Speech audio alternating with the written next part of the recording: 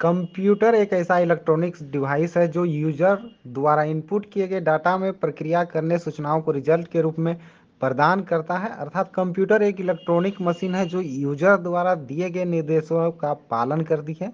इसमें डेटा को स्टोर, पुनर्प्राप्त और प्रोसेस करने की क्षमता होती है।